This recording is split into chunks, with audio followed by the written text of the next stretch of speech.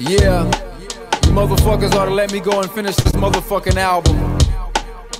Dr. Doom. Name of this track is called I Don't Want the Motherfucking Chorus. Whatever the arrangements are, we gonna go through. Fuck all the laws. What the fuck was in your mind when you rapped on that track? Who possessed you to do that? Who programmed that shit sound whack? Unplug your mic, you motherfuckers rap under a bunch of fucking hype.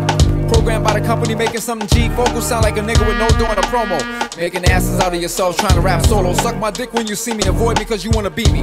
Y'all niggas write like slouches, puffing blunts on studio couches. What's up, you fucking amateur, your engineer Q and your bullshit cadence? That shit sounds simple, look at this nigga rhyming to it so whack as fuck, smell like shit with $1. Big crews don't want it, y'all get it worse. Which one of y'all motherfuckers is waiting for the mic first? I hope your bitch is in the audience, your wife too, that's your fan base. Plus your DJ's in the place, I'm about to boo you, let it be fair. When you come off stage, 90% of the people that came on your guest list ain't gonna be there. A big disappointment when I rub your asshole with a verbal ointment. Rappers acting hard, nervous in the dressing room with a security guard. Groupies standing around with their fucking face frown, looking like fucking Homie the Clown. Put that spring water down, man, you ain't sweating. Your motherfuckers did a 10-minute week showing you jetting. Your fans are mad, your performance was garbage bag. Look at these videotapes walking back and forth, grabbing your nuts like the Planet of the Apes. Supervisor, criticizer, y'all don't realize it where the real guys are. Who's administrating your budget when you take that hot picture for right on with the ballroom light on? You know the night is kinda special like Lauren, bro, when I escort you to your car. You break out bastards, leave the premises and reminisce on your rookie season as the first starter. You try to work harder, you never paid no dues like Cold Crush in Africa Bambaataa. You whack nigga trying to act large in the video in Nevada. You fucking pink maggot, I'll take the mic, you can't have it. Your niggas be running around with ears open like fucking bunny rabbits. That's right, Dr. Doom. All you motherfuckers around the world sitting in studios with your boys, hyping your shit up. Motherfuckers don't wanna tell you that your shit is whack because they all yes men. Sitting around carrying your roadie cases, being your fucking cheerleaders. I'ma tell you straight, look in the fucking mirror, you whack. That shit don't sound right, the mix down ain't right. Your vocals are too low, your fucking cadence is off. Stage show's weak, fuck you.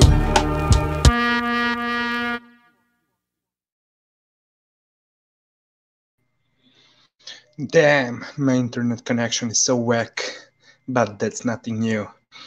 Good evening, everyone. Good evening, Saint. No, Saint. This is no LDBC music. It's everything contrary to LDBC. If you pay attention to one and only legendary Kool Keith, aka Dr. Doom, he's calling out motherfuckers like that. Whack motherfuckers. What's up, Intangible? Good evening. Yeah, I mean, Kool Keith, probably the most underrated rapper of all time and probably the only one that I can listen to this day. But anyways, enough with that. Yes, Saint. No, but I'm really serious. Hold on, let me just share the thumbnail. Hold on. Oh, I made a mistake. Just give me a second.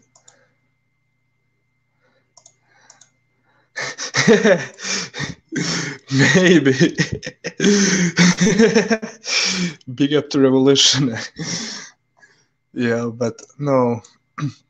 Kool Keith has been going against the grain and calling the copycats and the wannabe gangster rappers for decades. Okay, so tell me what you thought about this fight, man, because I have a lot to tell you about it. Intangible saying, on rewatch, I gave Taylor 9 rounds. Well, that was my question. What were your scorecards, guys? Saint, anybody else? And what were the scorecards when you were watching it live, Intangible?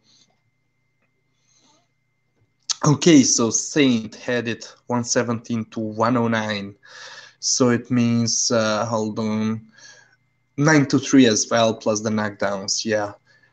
6 points difference in rounds plus 2 knockdowns. Well, I'll tell you what.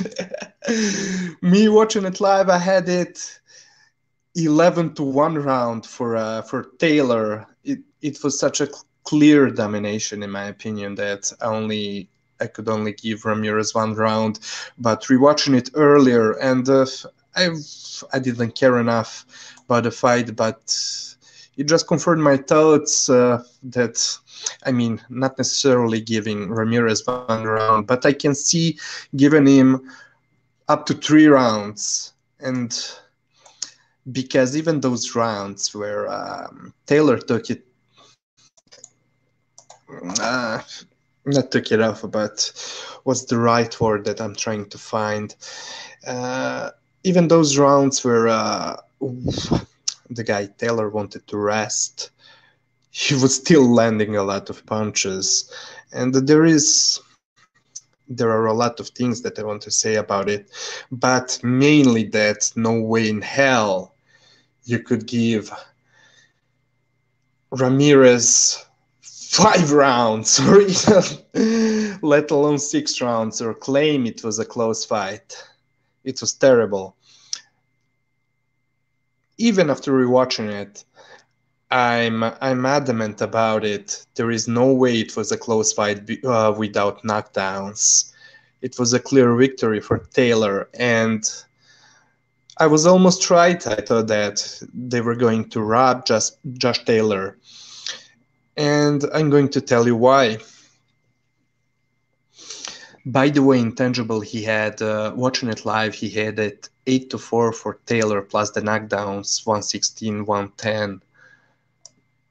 Yeah, I mean, you can, especially when watching it live, at least it's been my experience as a European boxing fan, watching the fights live late, and it's not always, plus watching it live, we would score many punches that are not scoring just because someone lets a flurry goes, like it was the case with Jose Carlos Ramirez in this fight.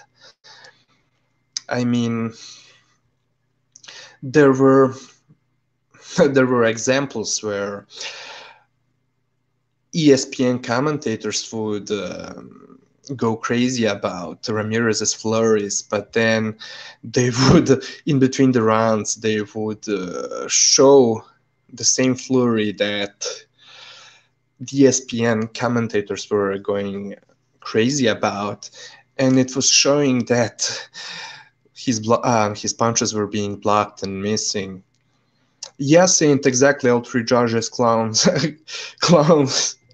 had it 6-6 without knockdowns. And you know what? Let me tell you something. People are, in fact, in that post-fight show on BDA, Gonzalo was right. In fact, people are wrong about the scorecard, saying that it would be a draw.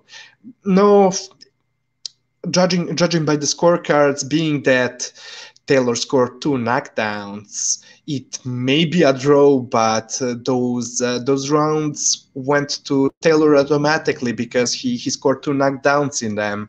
So without him scoring a knockdown, who tells you that they would score those rounds for Taylor 9-10? So they would probably score at least one of them for Ramirez, and in fact, Ramirez would have won the fight. Intangible saying he was missing, quoting Bronner. What was that? He said that after the Pacquiao fight or what? But anyways, great, wonderful performance from Josh Taylor. And I have a lot to say about it. Man, I've been listening to some commentaries from various people. I'm gonna talk about what I was saying on BDA shows. 2 last shows of BDA Boxing Podcast were about this fight. I was on both of them. Big up to BDA family. Thank you for letting me in. I guess that all of you know about BDA Boxing, but if you don't know, now you know, and you can go check their channel and subscribe. Hold on, Intangible saying I didn't listen to the commentary. It was only... I was only aware of what was being said by them from Dwyer's videos and, of course, Twitter. Yeah. Big up to one and only Dwyer, Richard Dwyer, a legend. A hedging king, sorry. Not meant to disrespect one and only Dwyer. A hedging king, Richard Dwyer. We all know about Gonzalo. He had his sombrero on. Yeah, but post-fight, the show that was after the fight, right after the fight, he said many good things, and yeah, he said it was a clear victory for Ramirez, and he said some good things. I cannot recall all the things that were being said there, but I have a couple that I'm going to discuss now on this show. What up, Paja? Good evening to you. Osasuna and Ward were so biased. Osuna and Ward so biased, pretending before the fight Ramirez was number one at 140 and Taylor the challenger. Oh, so fuck, I missed that, but I don't doubt it for a single second, because we clearly knew what was about to happen if there were no knockdowns from Josh Taylor. And yes, I'm so adamant about it. It was a clear, decisive victory for Josh Taylor. I could see giving Ramirez up to 3 rounds, and even those rounds in the second half of the fight that you could arguably give to Ramirez, you could as well make the case that Josh Taylor won them. So, I mean, people are acting like it's enough to throw flurries that are missing or being blocked. And no doubt, Ramirez was landing some very good shots, some very good uppercuts to the body and left hooks upstairs. But man, people are probably judging scoring the fights, the rounds, going by what they're hearing from the top-ranked commentators. And I'll get into it right now. Saying, I thought Ramirez looked okay, he just lost. Shit happens. Ward is absolutely terrible at scoring fights. He had Ramirez 4-1 and Ramirez 4-1 up versus Postal. Yeah, Saying, great point. I mean, it was a fucking terrible scorecard. I had it the other way around, 4-1 for Ramirez, for Taylor, sorry. And oh yeah, I even forgot his scores for Ramirez versus Postal. It was crazy, man.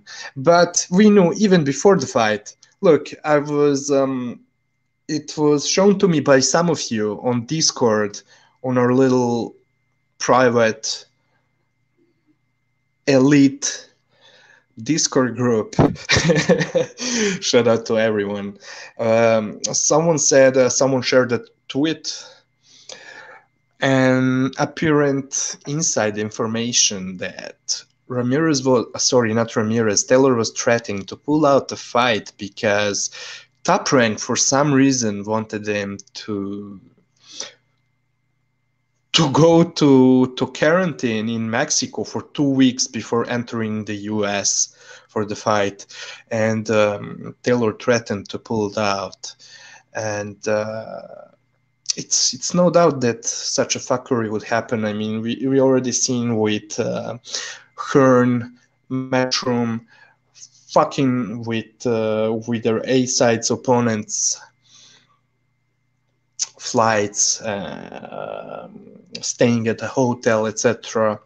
It's just so disgusting to what level they're ready to stoop in order to assure that their main attraction, their A-side, has everything tilted his way, you know. Intangible saying, Ramirez is a world-class fighter and a former unified champion for a reason, but Taylor just that good. No shame in losing to him. Absolutely intangible. Well, my opinion on Ramirez is that indeed he's I mean, he has some attributes that are A level definitely, but all around, I would say he's a bit limited. I would say a very solid B level fighter, and yeah, he has a very good resume. I mean, that Hooker victory is is an excellent victory in my book. Hold on. Anyways, I took a lot of notes that are probably not in order, but I'm surely going to go through them. But first of all, excuse to all of you for not being able to host the show at 2 p.m. Today or yesterday. I cannot remember. I think I said it for today, but the thing is, I was sleeping for 17 hours straight because the previous night, right after the fight, I wasn't sleeping at all. So I stayed up to watch the fight, to try to watch the whole card. Then later the next night, I went to bed at midnight and woke up at 5 p.m. So excuses for that, as well as not being able to host, how do you call it, film study show the previous week. And I wanted to do it day of the fight, but I started it. I didn't have enough of time to do it, so sorry for that. And it sucks, and I'm so mad because I predicted a huge amount of things that were happening in the ring. But anyways, sorry for that, guys. Now, yeah, let's go to the pre-fight shenanigans. I spoke about the quarantine. I spoke about the politics, and if you go and watch that Top Ranks show, two-part show, Blood, Sweat, and Tears, for this fight, I mean, and even you don't even need the, that shit to let you know who Top Rank would favor. I mean, you have Josh Taylor on one side, who's 2 years older than Ramirez is. He's 30 years old. Ramirez is 28 years old. Josh Taylor, who's a complete Chad, who doesn't give a fuck, who there. I mean, we already know what Taylor said about the quarantines, how do you call it?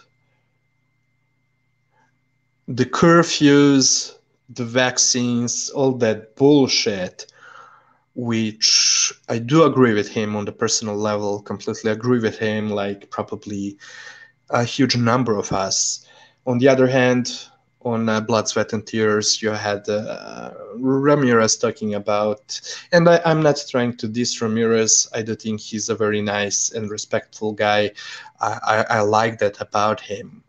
But yeah, no cacking allowed for vaccines, for the masks and everything that these guys are pushing, and that Top Rank has been pushing all this time. Now they want the borders to open up because they want some money. Bob wants that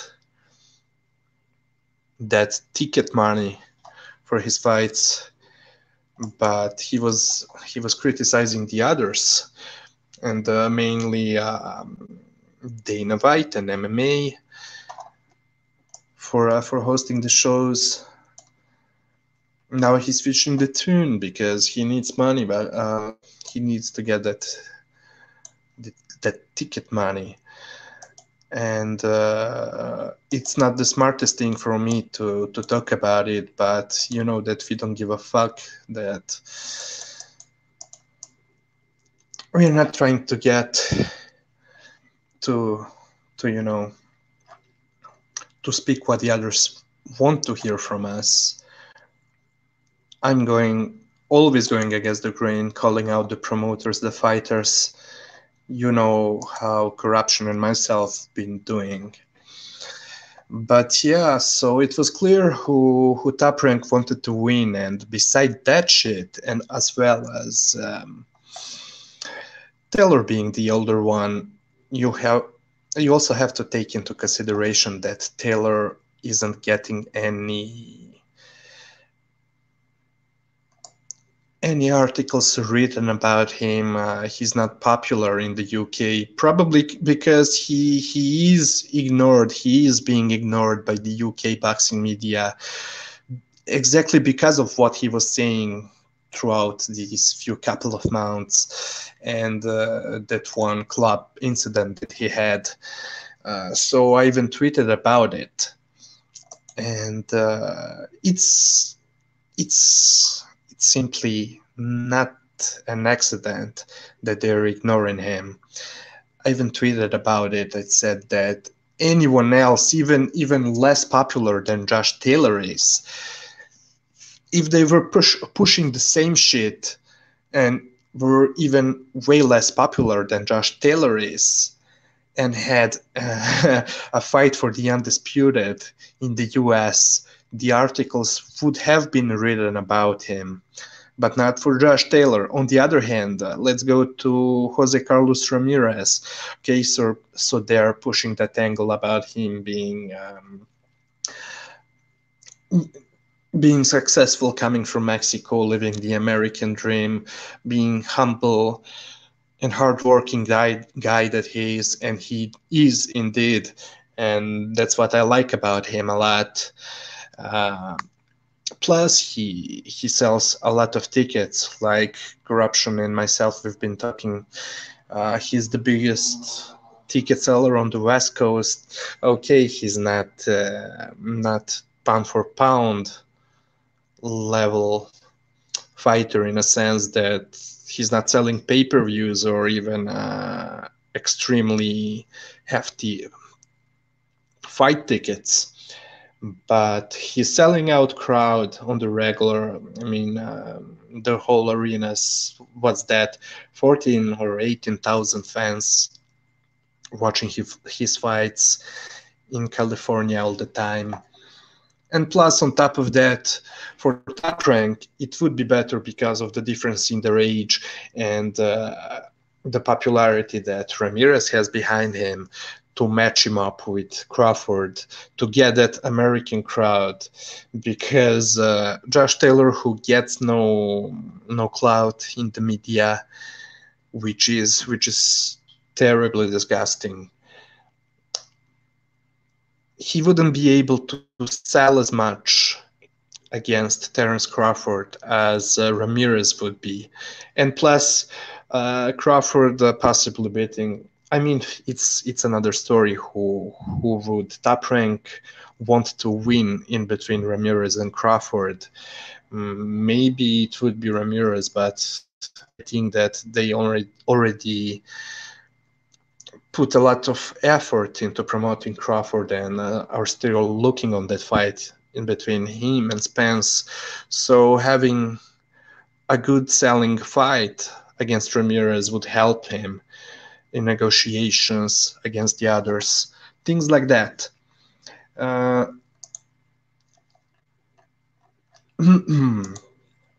okay.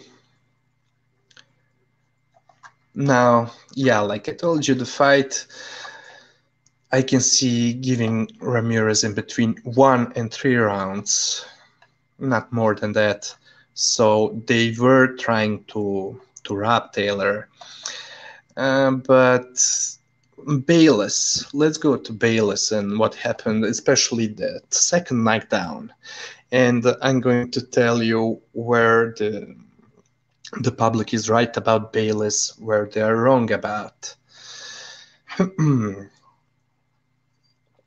So Bayless definitely, in my opinion and the opinion of many other people, was put there to try to protect Ramirez. Now you're going to ask me how, when he created the confusion when the second knockdown happened. Well, it's easy to me to answer. Go watch the old tapes, the old boxing tapes, black and white films, and Intangible could probably confirm this one to me. Uh, I mean, watch the old school fights and how the refs interact with fighters. Very often they would slap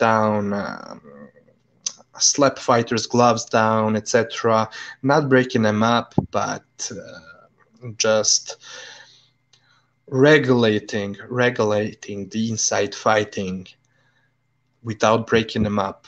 So in that regard, Bayliss was not wrong about what he was doing at all. On the other hand, his bad thing about him is that he's so undecisive when it comes when both fighters are on the inside or in the clinch. So just like in Wilder's fight against Fury, where he was definitely there to help out Wilder if he needed to, but at the same time he was so confused against Fury because he was so undecided on would he let them continue or separate and break them. So in that regard, he was definitely confused about what he should do. But until he says break, etc., I mean, there is no reason to criticize him. But at the same time, like I'm saying, he wasn't it confused like in that Fury versus Wilder rematch. But technically nothing wrong with what he was doing.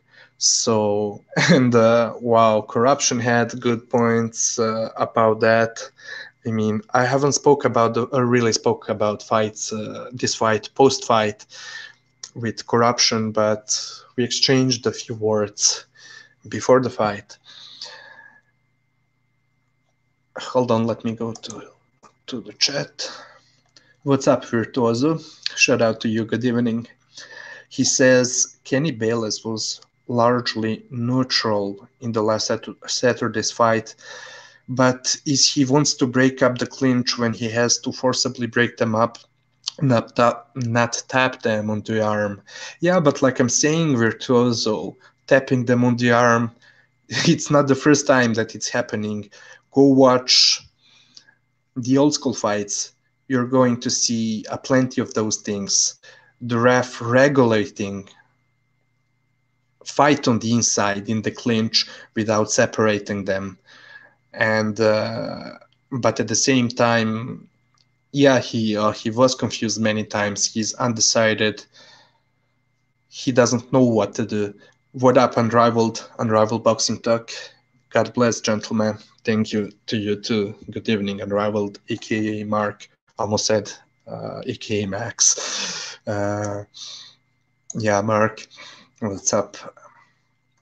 Yeah, but technically, despite Kenny Bayless being undecided and confused when they are in the clinch, nothing wrong with what he was doing, and I just told you why.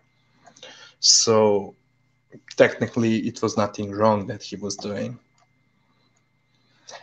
Now, where this put Taylor on the pound for pound list?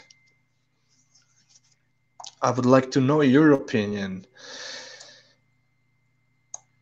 I would say I'm one of those who, if you know me well, you know that I'm not very high on big guys, fighting against the smaller guys. But this fight was the case of both fighters who are fighting at 140 that could fight at 147 even right now if they wanted to, and both of them are cutting a lot of weight probably to make 140. And so people could say whatever they wanted about some of their previous opponents that were smaller than them, but they were also fighting. I mean, like I'm saying, both of them are big 140 pound fighters. Hold on, there's Nordic Warrior. God bless. Bayless was not confused. He was acting as Ramirez's personal bodyguard and trying not to be too obvious with it. Yeah, I agree with it, but at the same time, he was confused because just like in the Wilder Fury fight, many times when in the clinch, when it looked to him as if Fury isn't endangering Wilder on the inside. He would go to separate them. Then, when it looked to him like the situation changed and that there is no danger for Wilder, he would then go continue, tell them to continue, to fight it out of clinch. And it was similar in this fight. Saying Taylor is in his top 5, maybe 4. Well, I exchanged a few words with Corruption in Boxing yesterday.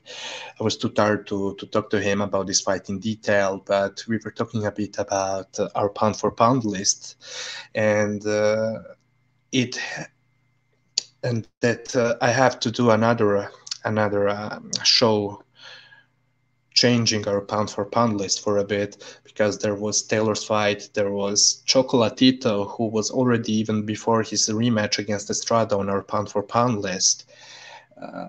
He won in both of our opinions, so you know that we don't give a fuck about the official results, that boxing is corrupted, and so we have to make a few changes. But definitely, even before this fight, we had Taylor at number 6. Now, I don't want to go into details what is going to change about this pound for pound list since Taylor's fight this weekend, but I'm just going to remind you what was our first and last list. But keep in mind that it is about to change very soon. So we had Estrada, 10th place, 9 Bridis, 8 Beterbiev, 7 Golovkin, 6 Taylor, 5 Chocolatito Gonzalez, 4 Ioka, 3 Usyk, 2 Loma, and number 1 Inoue.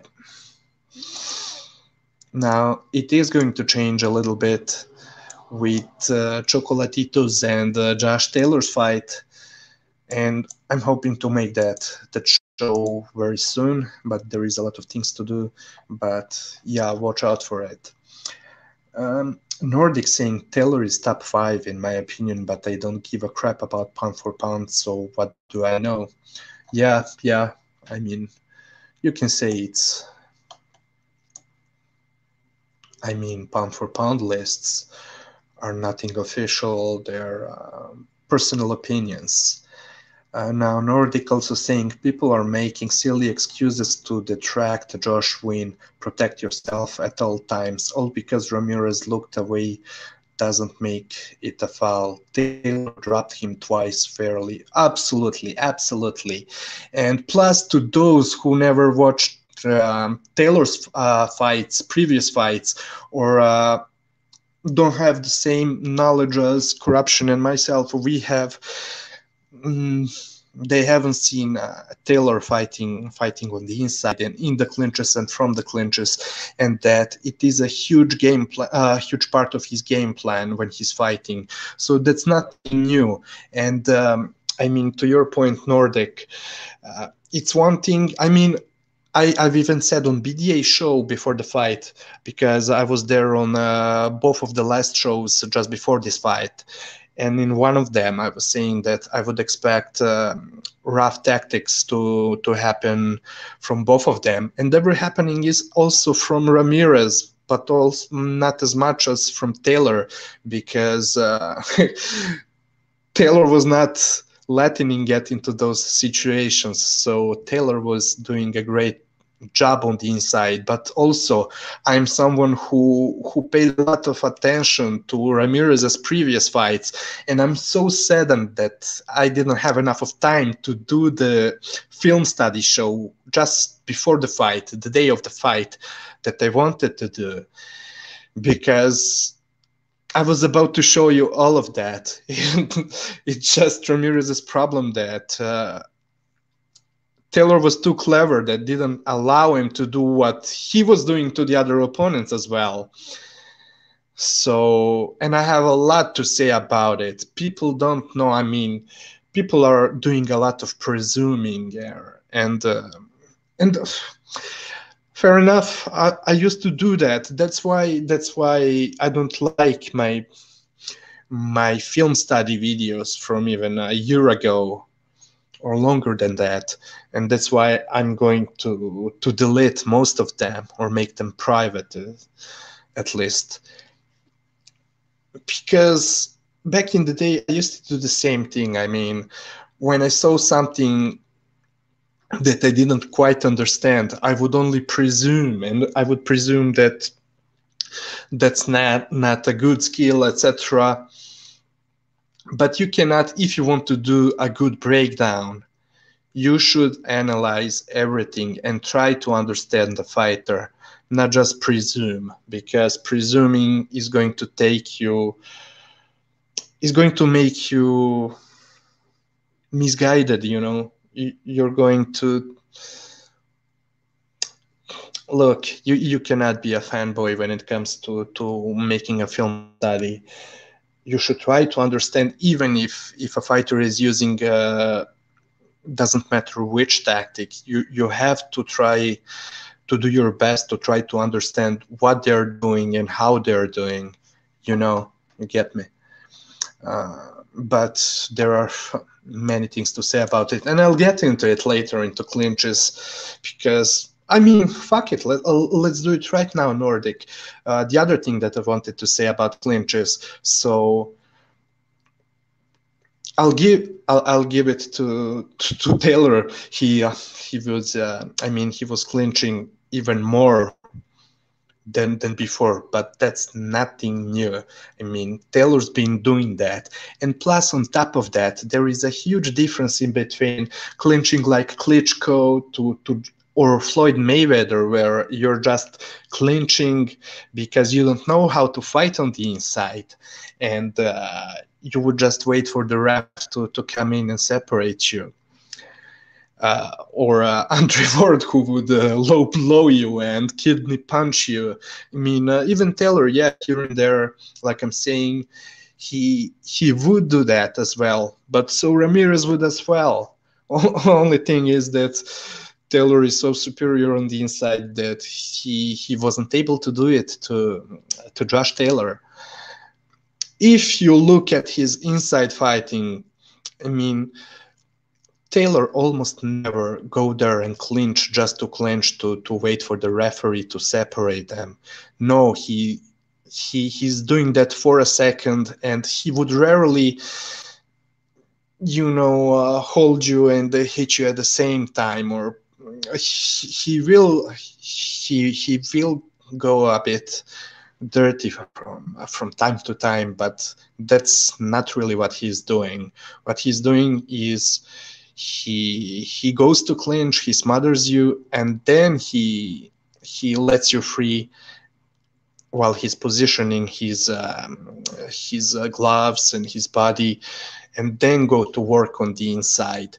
Because even go rewatch the fight, every single time in this fight when he was clinching Ramirez, whenever Bayless was letting them work it out, he was doing just that. He was never holding on Ramirez, expecting Kenny Bayless to step in and separate them because he's clueless on what he has to do. No, on the contrary, he knew very well what he wanted to do. And on top of that, I told you about Ramirez being vulnerable because sometimes he's getting too upright and over his back foot. So he has no balance when he's upright. He needs to crouch in order to throw his punches and have power and be dangerous. He has to crouch, you know, lean a bit forward and throw his punches. That way he needs the room for his punches. But in the clinches, he was ending up upright and off balance. His legs didn't have a strong connection with the canvas from where he would get the leverage for his punches. So he was like a fish out of water, you know. Nordic saying, hold on. In my opinion, Ramirez was causing the clinches himself. Taylor was working inside, and Ramirez was just putting his head on him and waiting for Bayless to break them. Well, I I disagree with you, Nordic, but at the same time, I see what you're saying. I just don't fully agree. It was Taylor who was stepping in first to smother him and clinch him. But you're right on the second part. It was Ramirez who was expecting Bayless to step in and separate them because he was unable to do anything serious and any serious work on the inside. But yeah, I get you. You're right on that one. A virtuoso saying don't let go until the ref forcibly separates you and your opponent. Clinching is legal. Yeah, I mean it's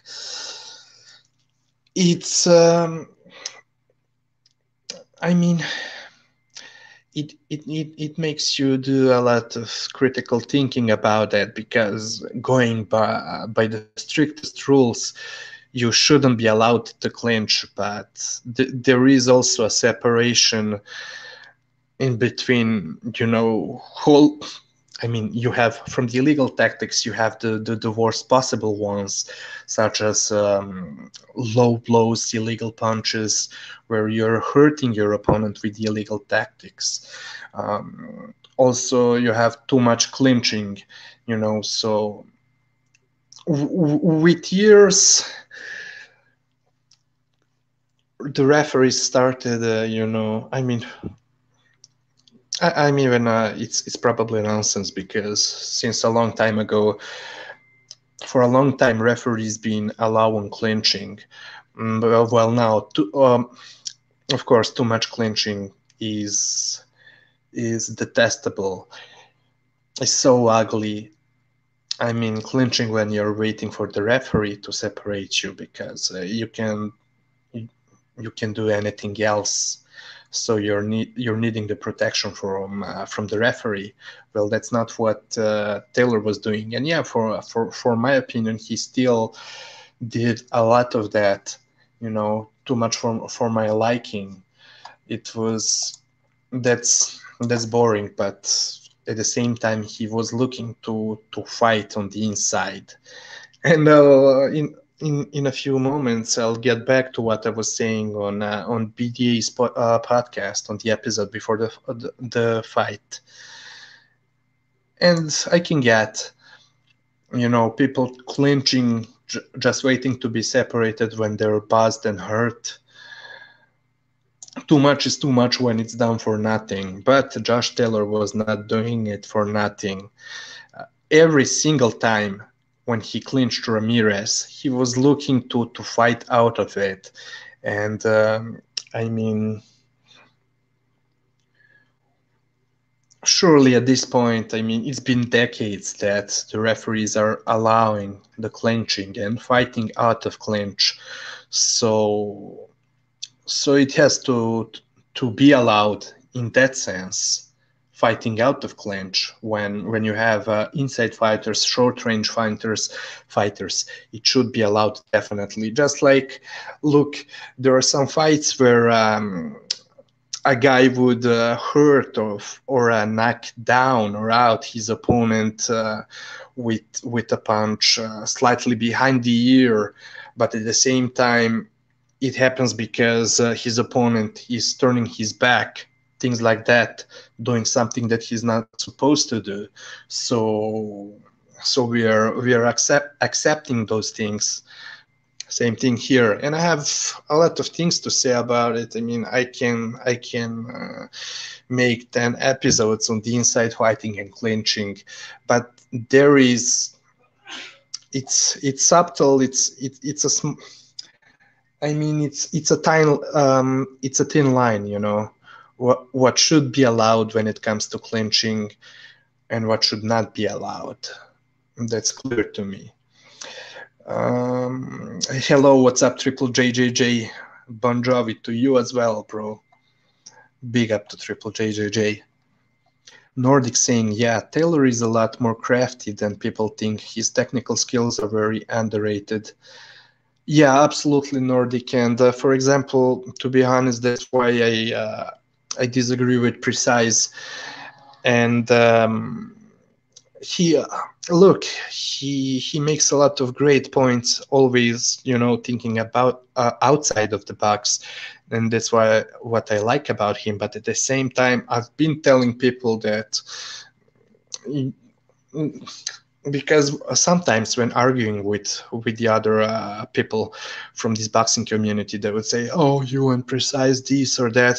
I'm telling them, hold on, you're just doing a lot of presuming, because yes, I would agree a lot of times with him, but you're completely unaware of just how many times I completely disagree with him.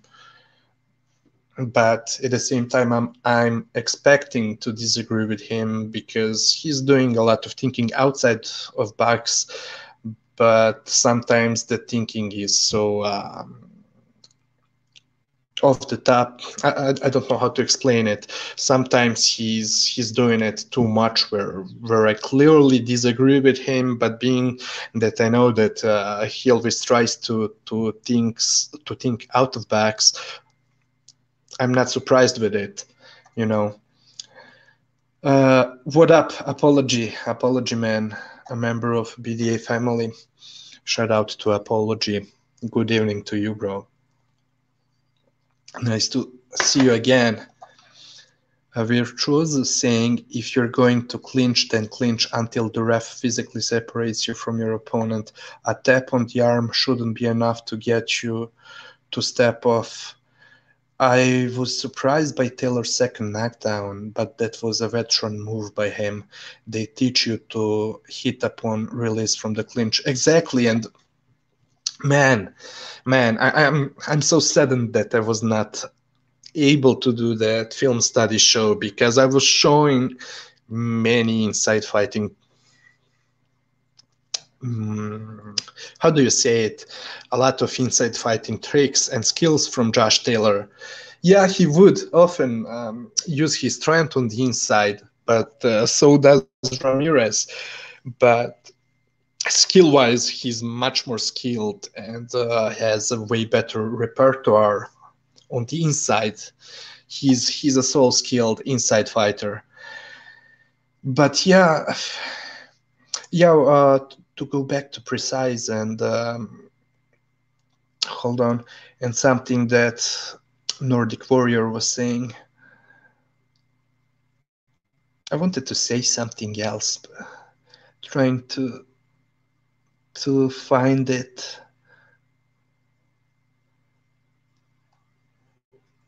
Or maybe it was Virtuoso. No, Nordic Warrior. Yeah, definitely Nordic. Taylor, despite being a big 140 pounder and sometimes using his strength, even in this fight, he knows what to do, and it's Bayless's fault that he was when he would clinch Ramirez, that he would step in and separate them. Those were the only moments in the fight where he clinched until the separation made by the referee. He was always looking to work out of it, not expecting Bayless to step in. It was Ramirez who was expecting it. Hold on. Apology saying, if enforcement of the rules happened most frequently, we would see this. We wouldn't see as much.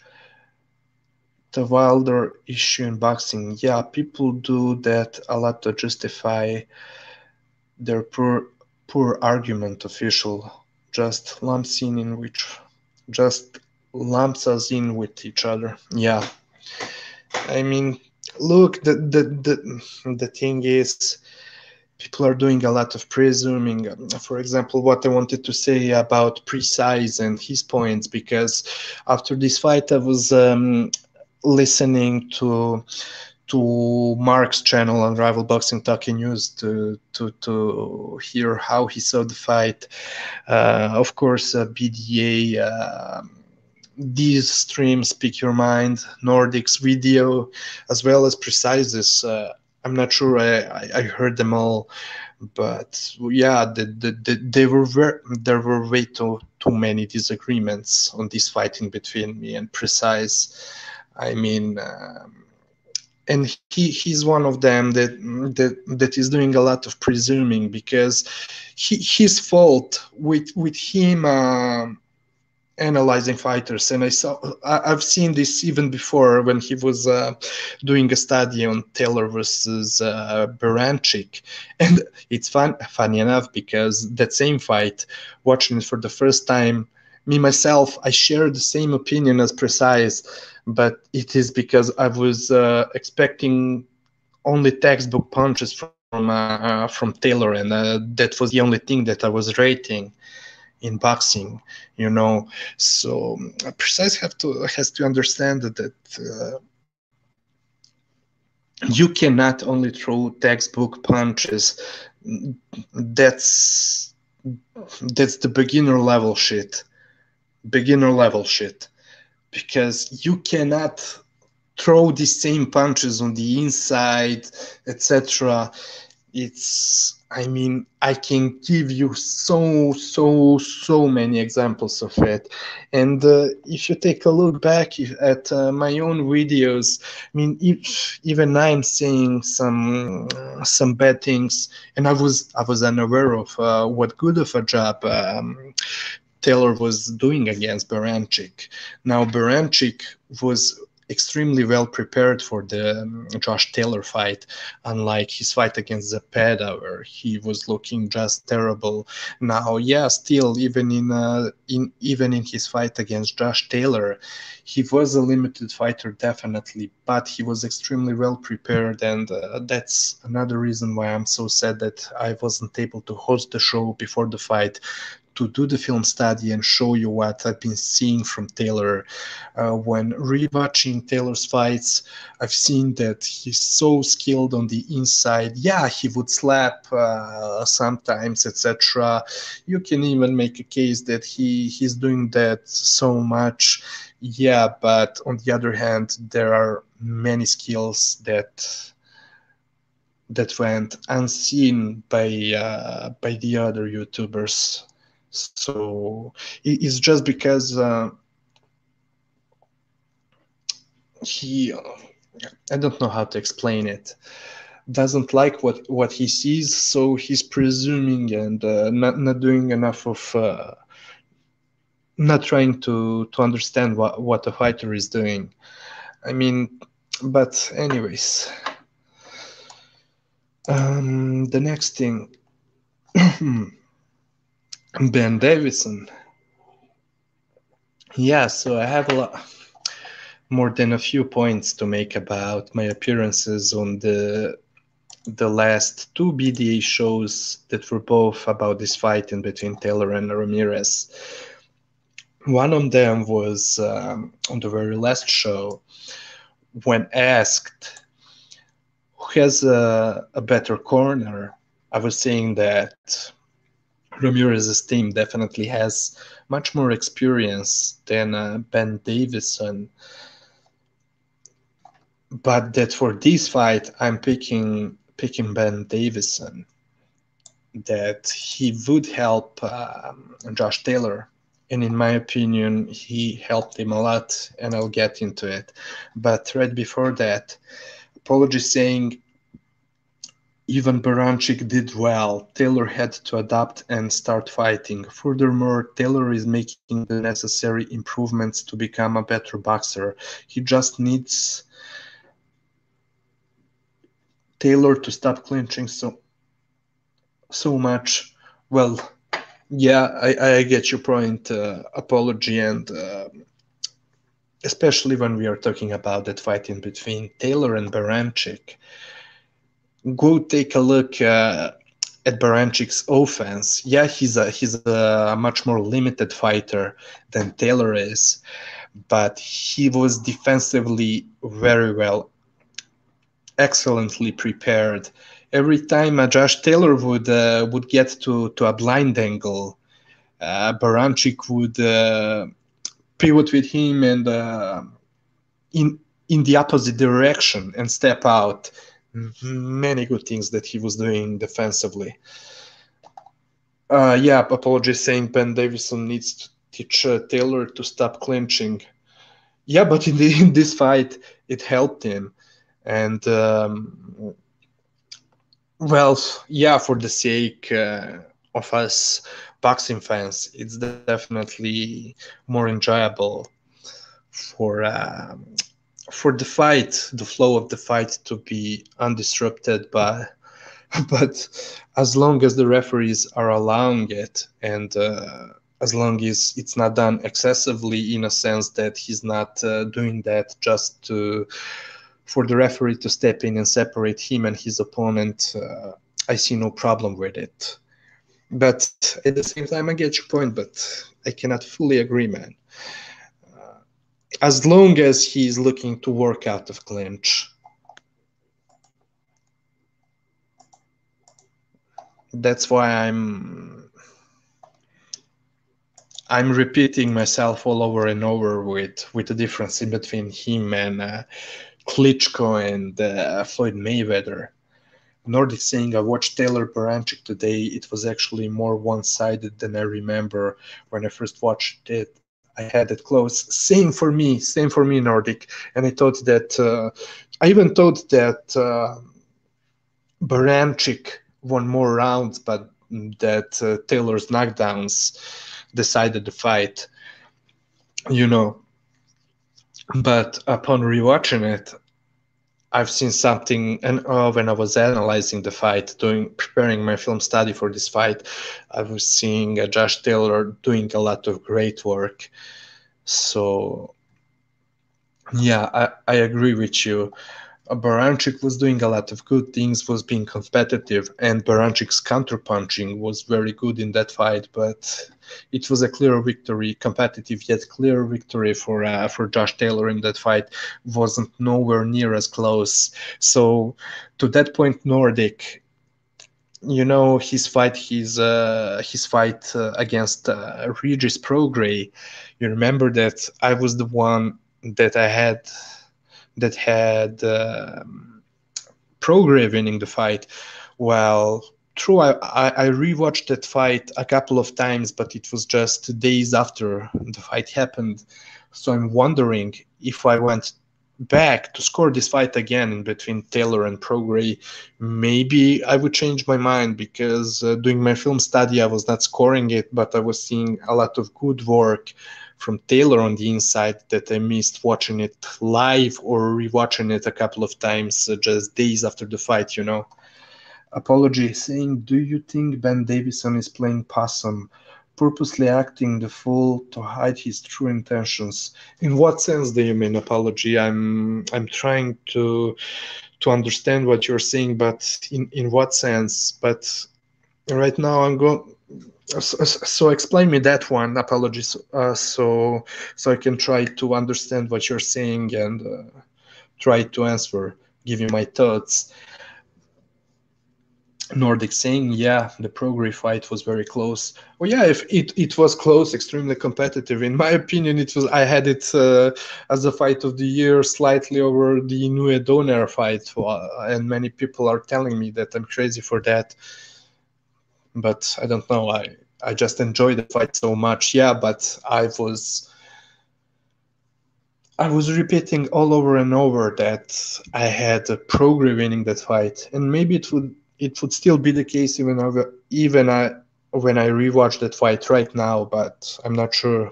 I'm very open at the possibility of changing my mind and possibly having Taylor winning that fight after all. After me saying that Prograis won that fight for a year or two.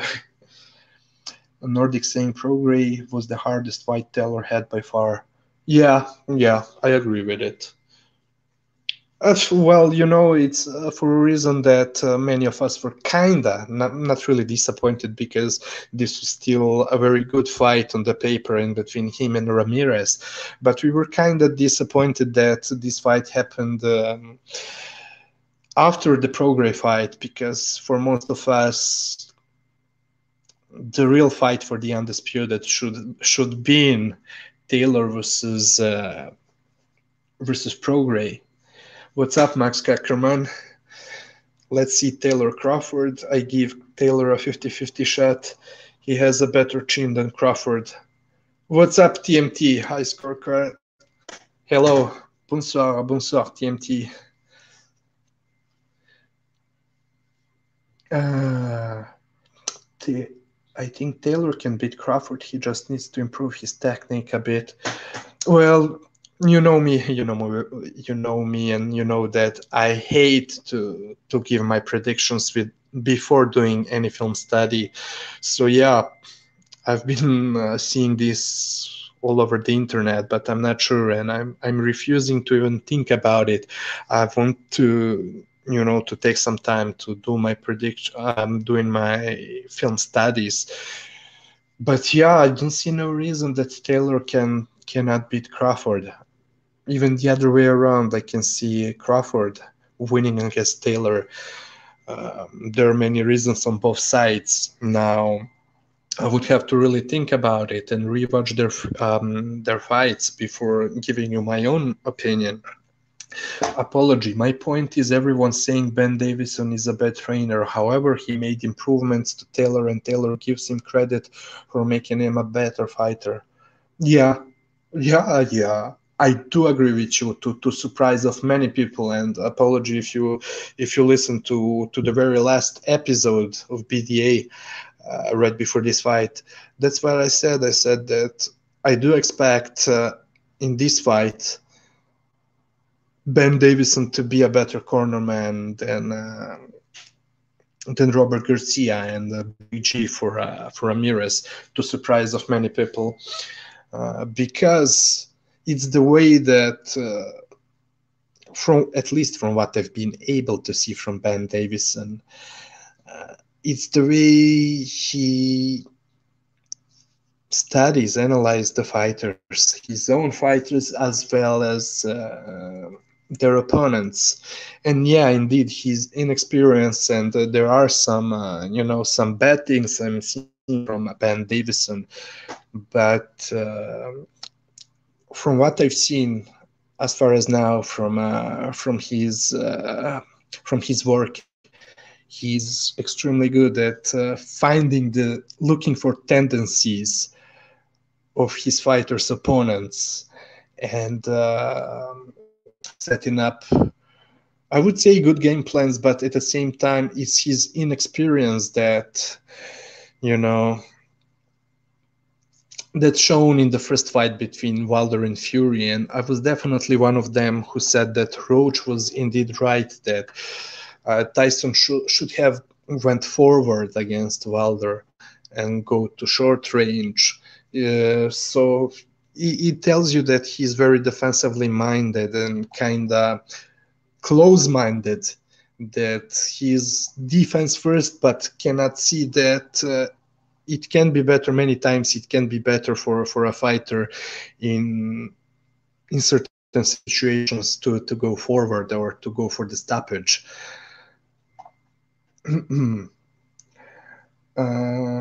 Max saying, I think Taylor could have finished Ramirez, but Davison told him to coast.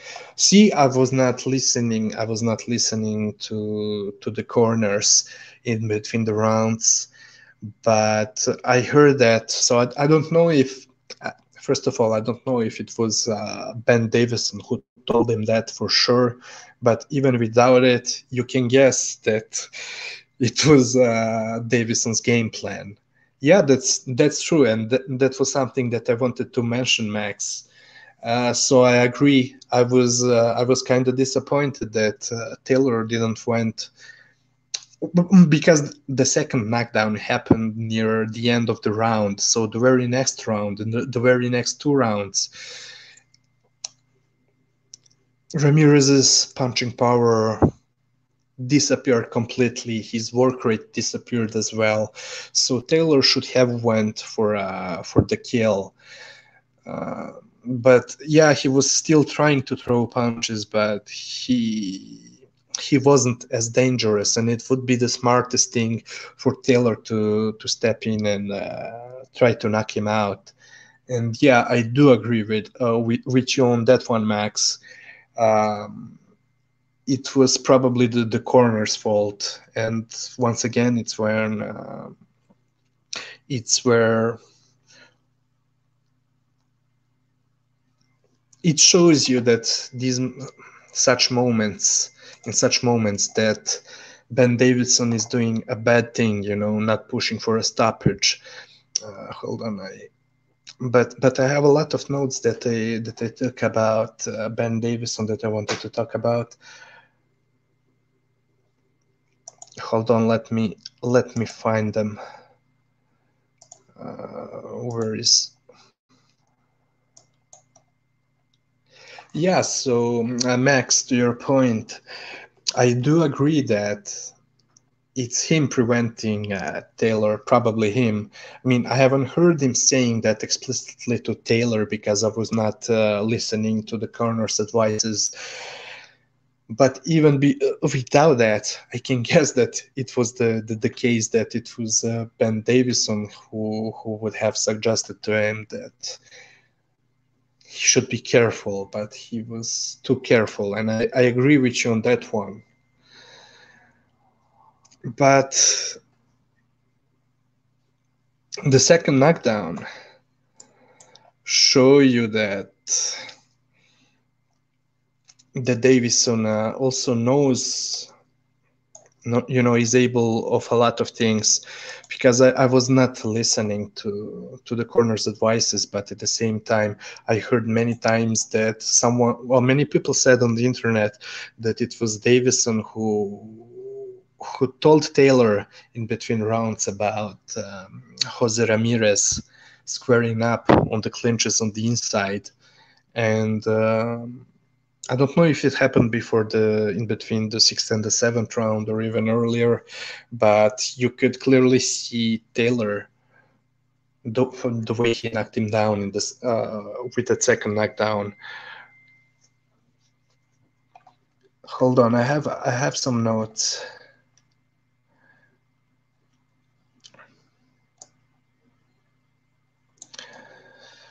Yeah, also before the last two BDA episodes before the fight, not the very last, but the previous one. No, fuck, I'm confused. Sorry. The very last one. So there were some talks about chin and power, and I said that about the chins, I'm undecided, and that at the same time I know that Ramirez was dropped, but Taylor, I don't think that he was ever dropped. And yeah, people were picking Ramirez having a better chin. In that sense, in my defense, I had to say that I'm comparing it chin and power at the same time. Who would take whose power better? And even despite me even saying that, I would not be surprised if Taylor doesn't outbox him, that he could stop him. At the same time, I was saying that taking full force punches from each other, that I would give an advantage to Jose Ramirez because he may have such a slightly worse chin being knocked down, but that I rate his punching power higher than Taylor's. So maybe I was wrong about that one, but the thing that made change in that regard was Taylor and his defense, him switching ranges and his defense. So I would still say, because it was not, look, We are not talking about a face slap competition where you stand with your hands down and you are allowing your opponent to slap you as hard as possible. So if that was the case, I would say Ramirez would be the winner, because I do think that he has an excellent punching power while he has stamina, and while he's able to get the full extension on his punches, on his hooks, things like that, and even the overhand right. But it was Taylor's defense that prevented him from from you know from Ramirez landing cleanly on night of him. It's like Ruslan Provodnikov, who with his punching power should have an excellent knockout ratio, but was just a bit too limited when it comes to his skills and setting up those knockouts. So that's why he had a great punching power, but wasn't just able to set up those punches to get the knockout. You get what I'm saying? So that's why I really thought that Ramirez is a harder puncher than Taylor. Plus, when Taylor was dropping him, it was about his timing, his speed, and counter punches, because especially the first knockdown, sorry, and the second knockdown, Ramirez didn't see it, wasn't expecting it. Also, on just one BDA episode earlier than that, the episode that was previous to the last episode before the fight, I said that Taylor should stay on the outside and go in and out. And that's where Ben Davison could help him if he follows the game plan, as Davison is paying a huge importance to film studies. And he knew Ramirez's main range is mid-range, that he gets easily pissed up from the outside as well, that he's good on the inside, but mostly at the situations he does the drills for in the training camp. You get me what I'm saying? Ramirez does a lot of good drills with footwork and inside fighting, mid-range fighting. Sorry, man. But that's just about it. He's not really clever, as clever as Josh Taylor is. And hold on, what else I wanted to say? I'm looking at my notes. Yeah, but Ramirez is not quick enough as Taylor is, and needs the room for his punches, and Taylor is quicker on the inside as well. Despite already seeing Taylor doing doing a lot of good job on the inside plenty of times. From what I heard, Davison supposedly told him that Ramirez is always squaring up on the inside, which brings me to Corruption's point. Corruption and me, we spoke about the fight before the fight, and Corruption was the one who told me that Taylor is going to piss him up on the inside as well, probably because on the inside Ramirez is keeping his head at the middle, and he's squaring up, and he's trying to put his head on his opponent's chest right down the middle. And I told him that's exactly what I've seen from him when he was fighting on the inside against Hooker, I think, because he showed some very good inside skills against Hooker. But I could tell that those were, he's not a natural inside fighter. He's more of a mid-range fighter, and does the worst damage at mid-range. The good things that he does on the inside are thanks to drills that he's drilling in the camp, in training. And yeah, I agreed with Corruption, and then there was also Ben Davison who saw it in the fight and supposedly said it to Taylor. Plus, to be frank, even without Ben Davison saying that thing to Taylor about Ramirez's tendency to square up on the inside and in the clinches. That was something that Josh Taylor has been doing the whole time throughout his career inside fighting, uh, clinching, then opening up, working out on the inside. Also, working out of clinches was smart for Taylor, as that's when Ramirez was upright and without proper balance. Like I told you earlier, I don't know, I was speaking to Nordic Warrior, and it's just the same way like when I explained on BD show that Ramirez is too upright when he's defending from straight punches, from jabs, double jabs, 1-2s. He would move back, he would defend from the first punch by trying to block it with his guard high in front of him while moving back, and then finish on his back foot over his back foot, and too upright for the second straight punch coming at him. So he was too upright, ending upright, and something similar was happening in the clinch as well on the inside.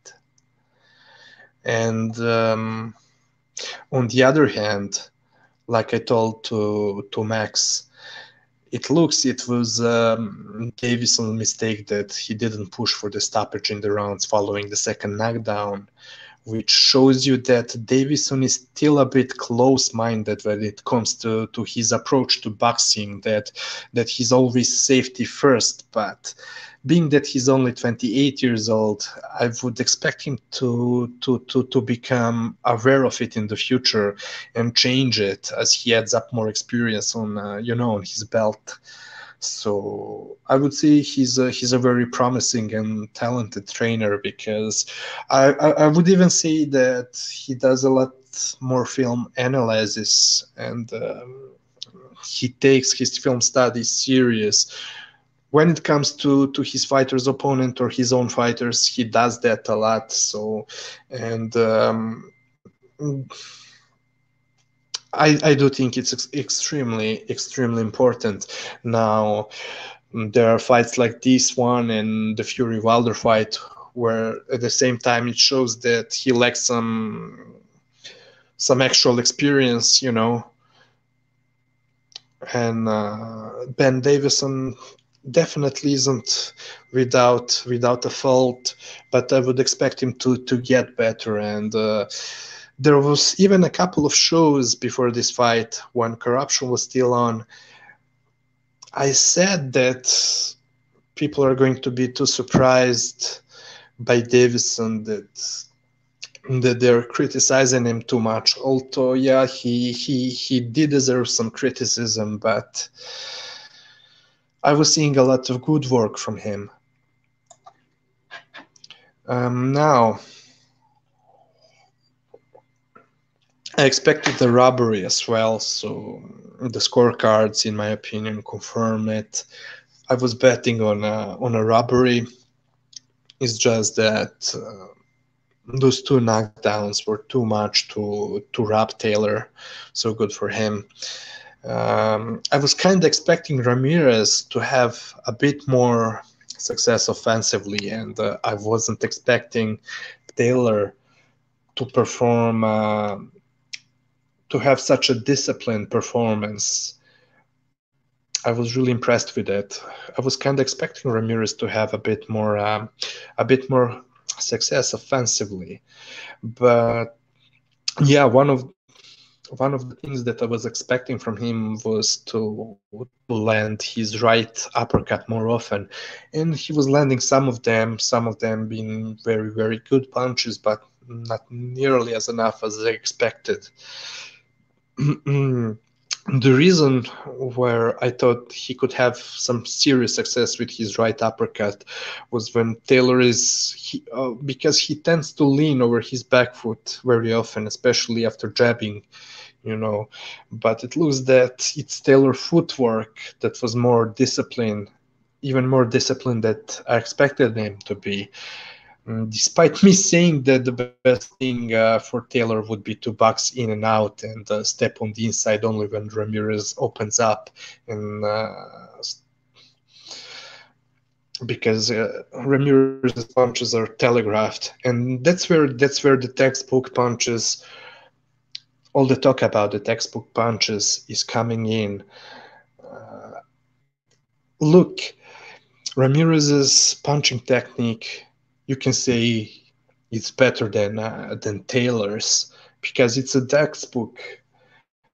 He's a textbook fighter, you know. He throws his punches textbook like in a book, you know.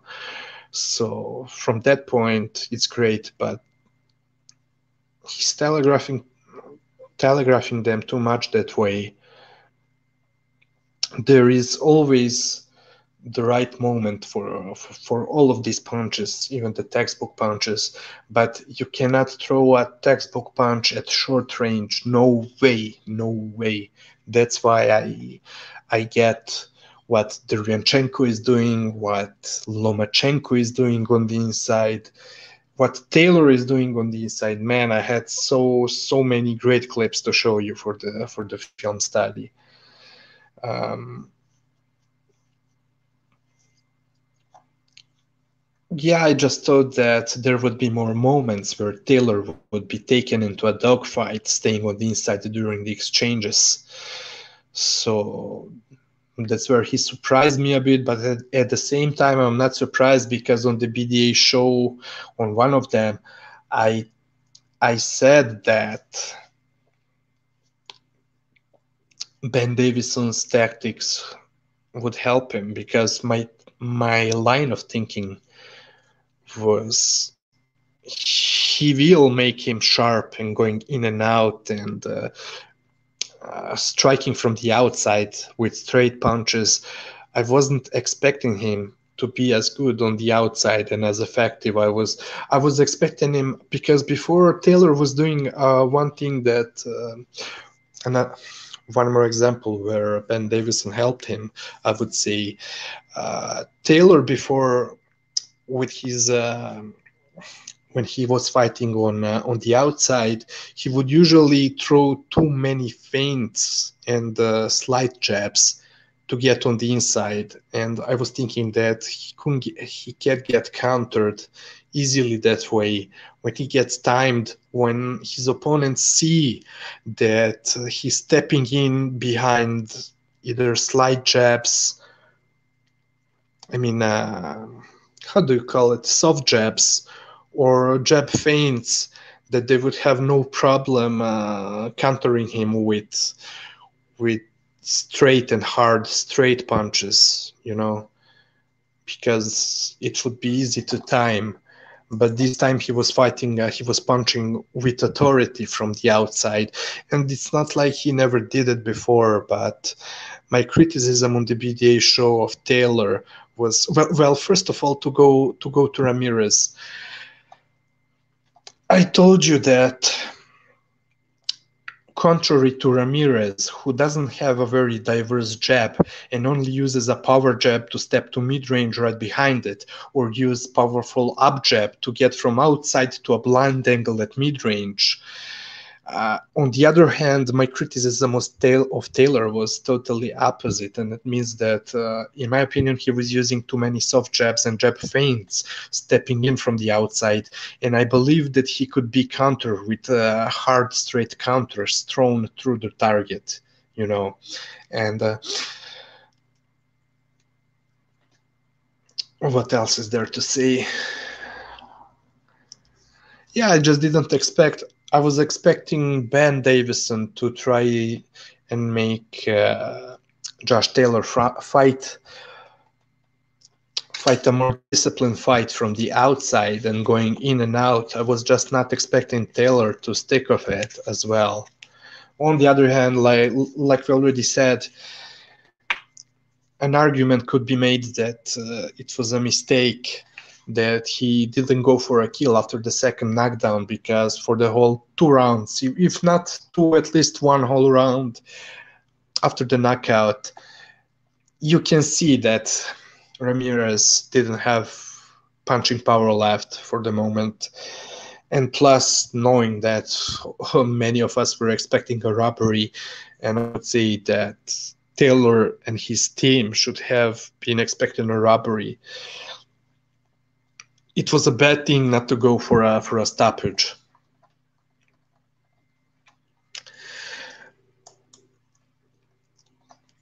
What else is there? Yeah, I probably told you that I certainly said it on BDA that I expected rough tactics from both of them in the clinch. Not only from Taylor, as anyone studying Ramirez could see that he does them too. It's just that he was not able to do it in this fight, because as much as in some of his previous fights, despite trying them, he was not able to do it because with Taylor, as Taylor is more skilled on the inside than himself. And so, oh, hold on.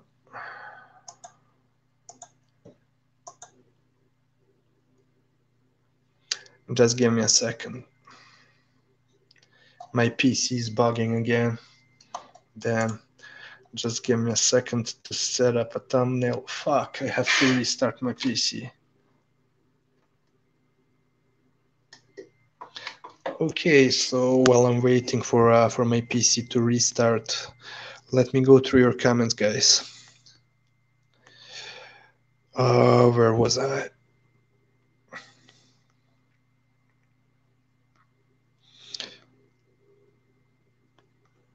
Hold on. I am almost there.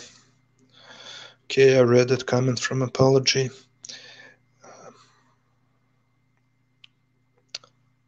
Apology saying, furthermore, it's not necessarily Davison's fault. Fury fought like a bum.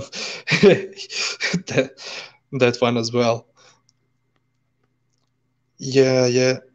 Hold on. Max Cockerman saying Davison advice lost Taylor the last couple of rounds. But you know what? Even at the same time,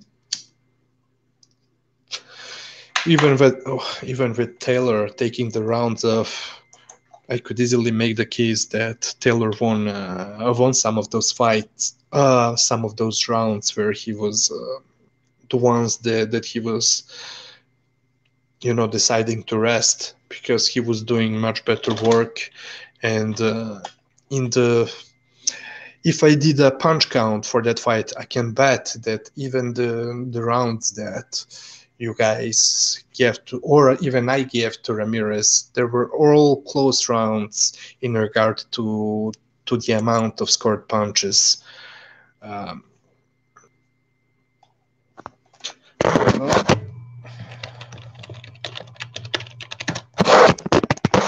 Oh man.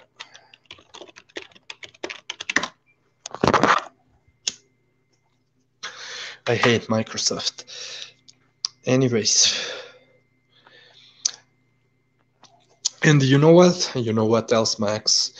I thought that near the end of the fight, Taylor was kind of tired.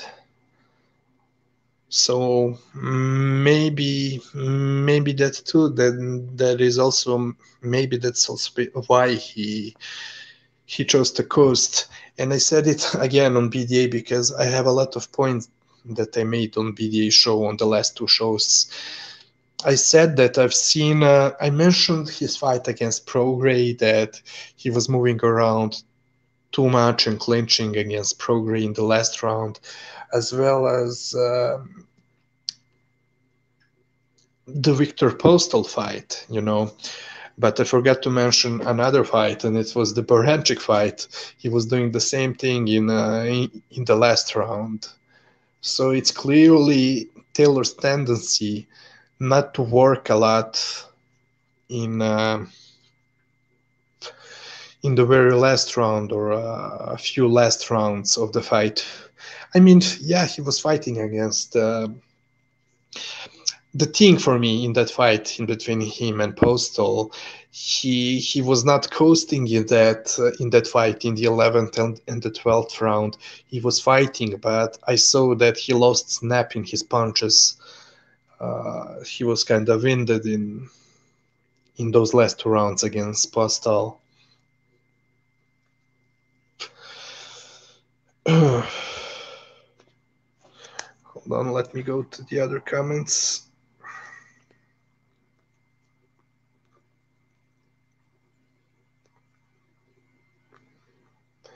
Max Cackerman saying Davison nearly got Fury knocked out. Well, yeah, that was Ben Davison suggesting to Tyson to stay on the outside, where when there is much more opportunity for Wilder to get the extension for that straight right hand. Yeah, and I was agreeing with I I do agree with you and Freddie Roach.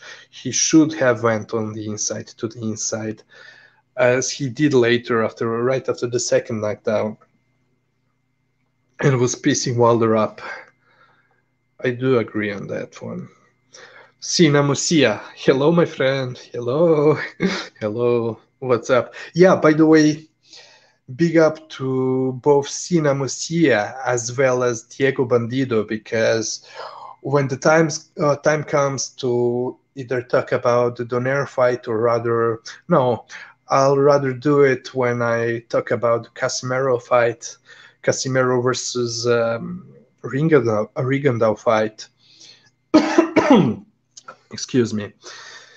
I asked Diego Bandido and Sin a few questions about all the things that happened in between Inoue and Casimero, where I falsely believed that Casimero was the one ducking that fight after it being cancelled because of the COVID restrictions and whatever happened. And I will have to read the comments from mostly Diego Bandido, my conversation with Diego Bandido, but as well as what Sin was saying in that same conversation, because I was having a small chat with them two guys, and I will issue, and I mean I'm doing it right now. I'm issuing an excuse to John Riel Casimero for saying on multiple occasions on this show, at least two times I remember, saying that I was disappointed with Casimero, that he ducked Inoue. But no, from the things that I was able to gather from them too, and indeed, yeah, they are both Filipinos, but they gave me some precious informations that I was completely unaware of. So yeah, if anyone ducked, I don't feel like anyone ducked anyone, but if anyone between them two ducked, you can make a much better case it was Inoue. Although to be realistic, Inoue was at no fault. It was just some Bob Arum fuckeries from Bob Arum, Okay, so share the screen. I'm almost there. And yeah, the thumbnail is back. Yeah, so big thanks to Diego Bandido as well as Sina Musia for clearing some things up for me. And I will read those comments, that conversation in between three of us very soon when I make the episode on Casimero and Rigondeaux. Hopefully I would have time to do a film study. It would be a great occasion. By the way, hold on. What's up to Matthews Lise? Sorry if I'm butchering your name, Matthews. It's Mateus Lise, right? Anyways, he's saying, any comments about Spence Pacman Or another question is, do you think Taylor can beat Crawford? Yeah, Spence Pacman. I mean, I have to think about it a bit because just like to you and many others, it was a big surprise to myself. So I'm completely. I don't know what to think about it yet. I have to take some time and clear up my thoughts on that fight. Yeah, but the things seem that fight seems very exciting and crazy from Pacquiao, but that's why he's the Don. He's an absolute Don. What I can say about that fight, Matthias, is that at the same time, I like that fight. I like Pacquiao showing his humongous balls. I even made a comment on Twitter saying that during his ring walk for the Spence fight, uh, Crawford should go right behind him, pushing a stroller just to, to help Pacquiao get his balls in the ring because those balls are so huge, man. Now, Crawford and Taylor, I mean, again, I have to do my film study, but Matthias, I can clearly see, I can clearly give both of them beating each other for different reasons. Uh, do I think that Taylor stands a chance against Crawford? Yes, I do. I fucking do. Do I think that Crawford stands a chance against Taylor? Yeah, I fucking do as well. For the different reasons, but I have to, I hate going from the top of my dome. I want to do my film study and show it all to you on the screen, as well as think about the politics, because I mean, let's not get into it right now. Um, Paja saying Taylor doesn't seem to fight at mid-range at all. He either moving around a distance or go toe-to-toe in close. You know what, Paja? He certainly didn't do a lot of mid-range fighting for this fight, which was very clever for him, in my opinion. From him, in my opinion, but he was doing he was doing just that in his previous fights. He was mixing up, he was staying much more in the pocket. And so transferring his upper body front and back, shifting it over his front and back foot, he would often mix up mid-range and inside fighting. Um, so yeah, I would say he was doing it more. I would not say that he doesn't do it completely at all. Completely, he does it. But in this fight, there was definitely not a lot of mid-range fighting from Taylor, which was extremely smart in my opinion. Again, what up, Andre Rodriguez? What's up, everyone? What's up to you, Andre? Nice to see you again. Hello, good evening. Oh, yeah, so Mateus is confirming that I was indeed pronouncing his name and surname the right way. Sina Musia saying no one ducked. It's just the shaky old Bob. Yeah, exactly. And Sina Musia, keep in mind, it's a Filipino who's living and working in Japan. And he brought up some excellent point in that conversation that I had between him, me, and Diego. And wow, I cannot wait to go into it. But anyways, my excuses to Janriel Casimero. I mean, from what I've seen, for now at least, he was not ducking Inoue at all, and I cannot wait to get into it. Mateus saying it's like Mateus. Oh fuck! Mateus. So it's not Matthews, it's Mateus.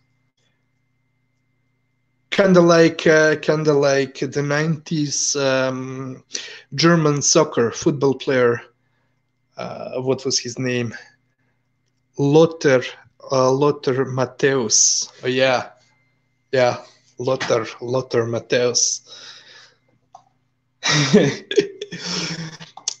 Yeah, but let me see if there are any other points that I wanted to make about this fight.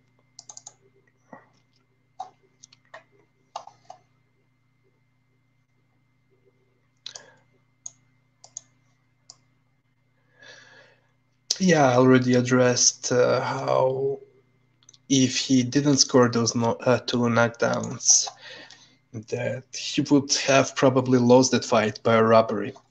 But anyways, let me, guys, give me just 30 seconds. I'm going to mute myself.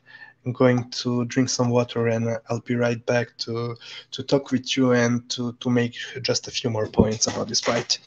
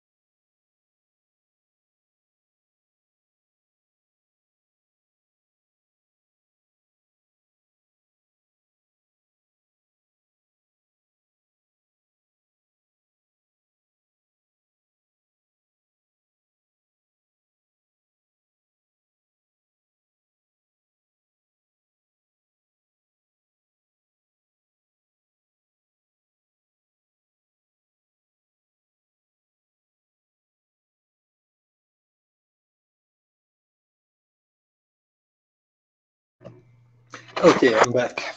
Sorry for that, guys. Let me see.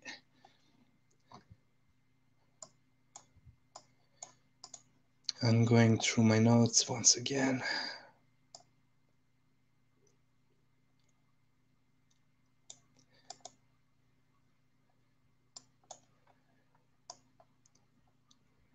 Yeah, I spoke about the feints. I can say that a few more points that I made on BDA show, before the last BDA show, before the fight.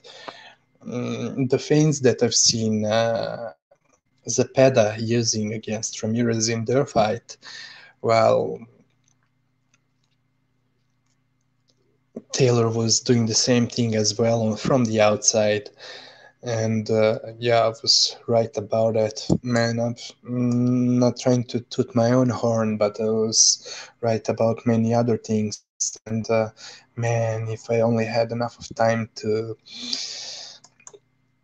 do this film study before the fight, but it is what it is, man.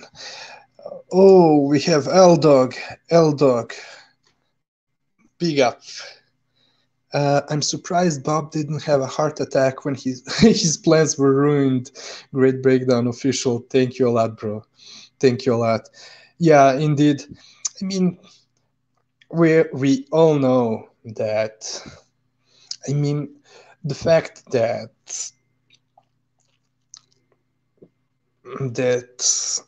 Ramirez is saying the right things, that basically he shares the same opinion as Bob Arum on the things happening in the world. It's just a minor thing. A bigger thing is that he's a big ticket seller. He's a younger fighter. He has more crowd behind him, and you simply know that Ramirez was, I mean, Bob was pissed off. He was salty, man. He was saying that the scorecards were right, that those two knockdowns decided the winner, which is a BS. Mateus, do you think Crawford ducked Pac-Man. I'm look, you know what? You can love me or hate me, but from the looks of it, it looks like Crawford didn't want this fight. I'm wondering why he refused to sign the contract, saying there was no money. No money was shown to him and his team, while the same money wasn't shown to Pacquiao and his team neither. But Pacquiao was the one who signed the contract. So what the fuck is happening? So it looks like Crawford was the one who didn't want to sign the fight. And anyways, Bob Arum being interviewed right after this fight in between Josh Taylor and Ramirez, he was the one saying that he wanted that fight to happen in the Middle East as well. So he wanted that fight to happen in I cannot remember the name of the country. It's not Qatar. It's not Saudi Arabia. I mean, I think he said, was it in Dubai or whatever? I don't know. But first, I thought that it was Pacquiao's team plan to have it in Middle East, but Arum was at least agreeing with that fight in between Pacquiao and Crawford going to Middle East. So it was not like Pacquiao's team was the only one who was organizing the fight, etc. So Bob Arum was the one who wanted that fight to happen in the Middle East. At least that's what he's saying. Now, did he really want to stage that fight there, where he would not have the same power as he would have in that fight happening in the US? I mean, yeah, clearly he wouldn't be able to get the money. He would be at a bigger risk of losing his money staging that fight in the US, being that he would be the backer of the fight. And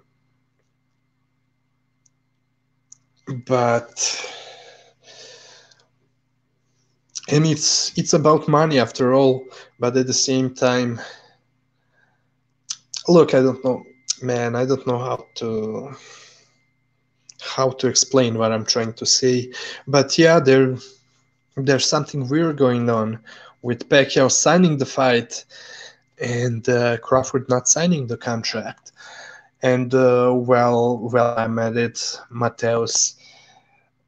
I would say that I'm 100% sure about Crawford ducking Pacquiao 5 years ago, 6 years ago. I mean, there are three different things that came from that camp. And I do like Crawford after all, believe it or not. I do like him as a fighter. I do like many things that he's doing. I think that he's very skilled. I don't think that him not fighting good opponents is all his fault, but a lot of it is his fault. And yeah, what is crazy is those people who are defending Crawford and top-ranked Bob Arum. They're saying some nonsense that it was Pacquiao who ducked him, which is a complete nonsense. I'm one of those who remembers Crawford right after beating Postal saying that, yes, I want to fight Pacquiao, we can fight, but Pacquiao has to move down to 114, come to my weight class to fight me. What the fuck is that? What the fuck is that? Bob Arum admitting in 2016 that he doesn't want to stage a fight between Pacquiao and Crawford yet because his own matchmakers think that fight would be extremely risky for Crawford, that they don't have confidence Crawford would beat Pacquiao at that point. So yeah, he definitely ducked Pacquiao 5-6 years ago. And from the looks of it, he also ducked him a month ago. Um, L-Dog saying, I loved Taylor's pull counter, shot selection, and placement. He really digs in with the knuckles and places them in the right spots. Yeah, L-Dog, he was extremely accurate. Accuracy from him, I mean, he's been an accurate puncher, but man, he was extremely sharp and yeah, that pull counter especially, and not only the first knockdown, L-Dog, right? I'm sure you've seen many other left hand counters from pull counters from Taylor. He was countering with his left uppercut to the body, straight left to the body, straight left upstairs off the pull counter. Yeah, because the thing, yeah, his timing and his accuracy were excellent in this fight, and that's why I thought that Ben Davison would help him, because you see with Ben Davison that he likes to he's to it's really important to him to keep his fighters very sharp in the exchanges when it comes to timing, things like that, and counters. He was countering, yeah, many times, pulling back when Ramirez was looking to step in with punches. He would just wait there, lean in, throw that uppercut to the body, left uppercut or straight left, or even from the up. I mean, he was countering him in many different ways. He was so on point, so sharp. I like this performance from Taylor very much. I do agree with you, L-Dog. He's also saying Taylor's liver shots was on. Oh, yeah. Well, yeah, body shots with the left hand. I just spoke about him. He was throwing a 45-degree angle and really digging his knuckles in. Yeah. Plus, the thing is, him throwing those punches from the outside, stepping from the outside, or countering Ramirez coming in, he had more room for his punches to throw a straight punch or dig with those knuckles instead of slapping some of his punches and his hooks. But also, it's okay that slapping it's a part of setting up his punches that many people are missing. But yeah, sometimes he would slap in some of his previous fights, even when he doesn't intend on slapping. Yeah, Dog, just like you're saying, Bob wanted the Mexican versus Black rivalry to build Crawford. Oh man, I need more water, man.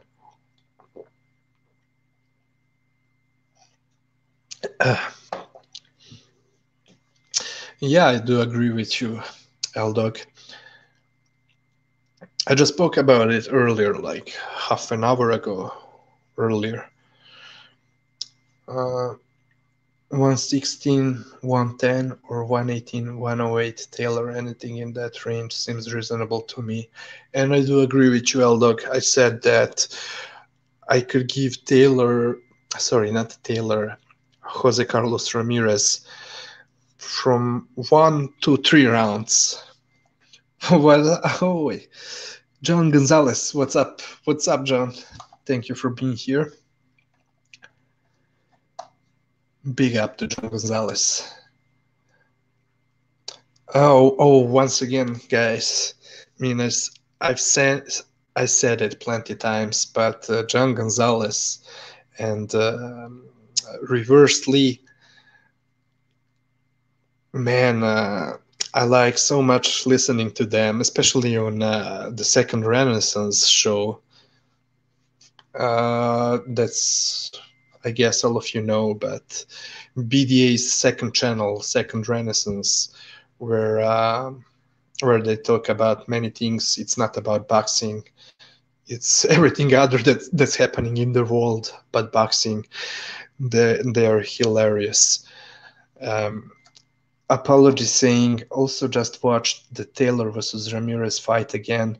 I agree more with what Gonzalo said on the BDA. Furthermore, the fight was kinda close. I don't see the supposed domination.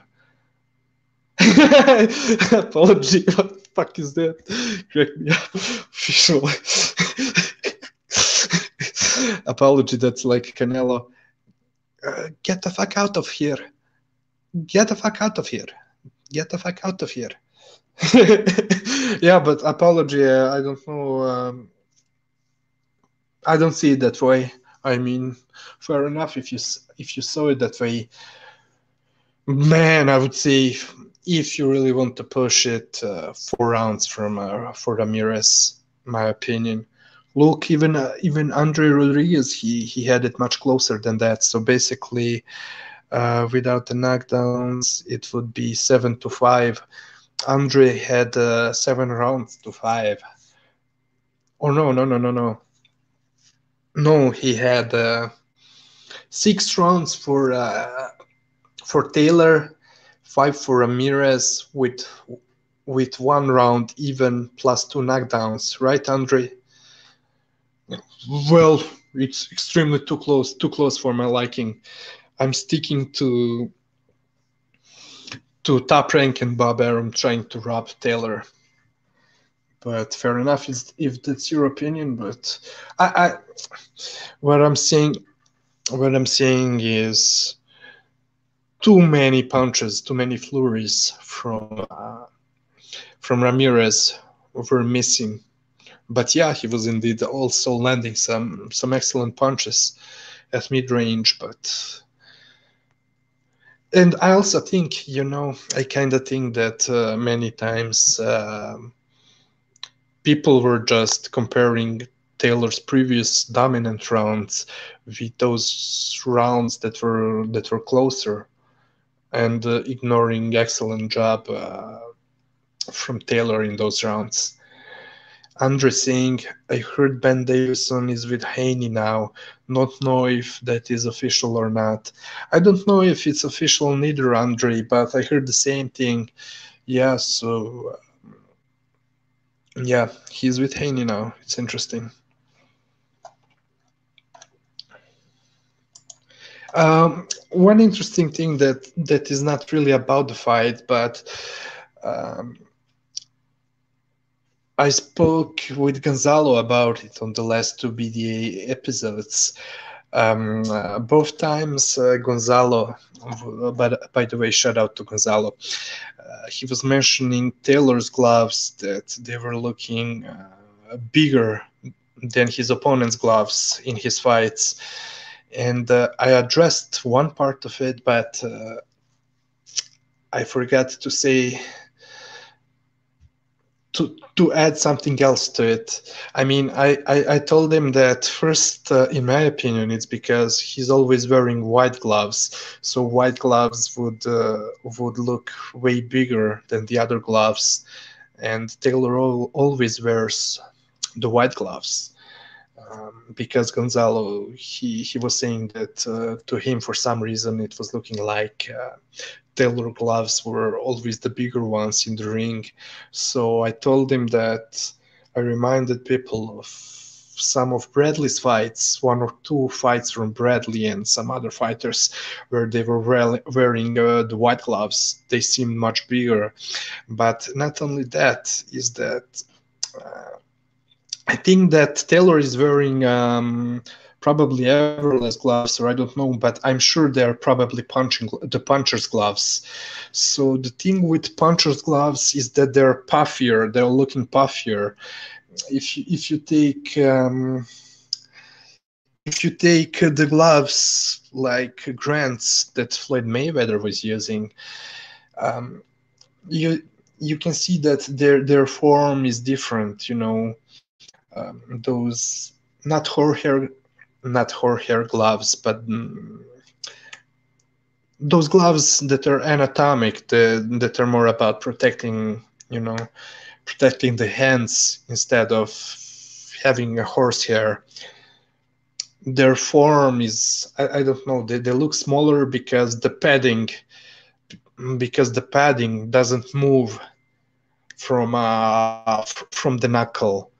So there is not a lot of room for the padding to move in the inside of the glove. Plus, it's all synthetic shit that doesn't move in the glove, while the puncher's gloves, especially the horsehair gloves, it's moving around, and that's why the fighters are trying to break them in, to break the gloves, especially on the knuckles. So that's why the material inside of the glove is moving around, thus making them puffier. You can even see that with I do believe you can see the same thing in the Chocolatito Gonzalez versus Estrada rematch, where Chocolatito's gloves were looking puffier, very puffy. Those were the yellow gloves, golden gloves, not the white ones, but you could see that they were looking puffier because that that horsehair is moving around the gloves and is being pushed from from uh, from the knuckles in the to the finger parts of the glove. I mean, Andre, to get back to Ben Davison working with Devin Haney, I mean, it may help him, especially since Haney looks like a boxer. Uh, I do think that it may help him and probably make him sharper. So for anyone who missed what I was saying earlier about Ben Davison, and I was talking a lot about him, I do think that he's an underrated trainer, and even on was one of the previous Coup d'etat of boxing episodes, I was saying that I was planning on talking about Ben more. That yeah, he does make mistakes indeed, but is not as bad. That he will certainly get better. But hold on. Andre Singh also gave a swing round to Ramirez. That's why it looks close. I didn't watch the fight again till, well, not close, of course, but you got what I mean. But he got what I mean, I guess. TMT saying Davison posted pictures with Haney, but nothing says he's his new coach or will be in his corner against Linares. Nothing official, but could be the case too. Yeah, yeah, exactly, TMT. Well, I'm looking forward to see what happens. Something similar happened with Billy Joe Saunders. He was there in Billy Joe Saunders' team for the Canelo fight, but wasn't the trainer and wasn't coaching Billy Joe Saunders. He was just a part of the team and going there to Texas with Billy, but not really being his coach for this fight. We'll see, or maybe they're planning on training together in the future. But by the way, TMT, from what I've seen from Haney, is that Devin Haney is going,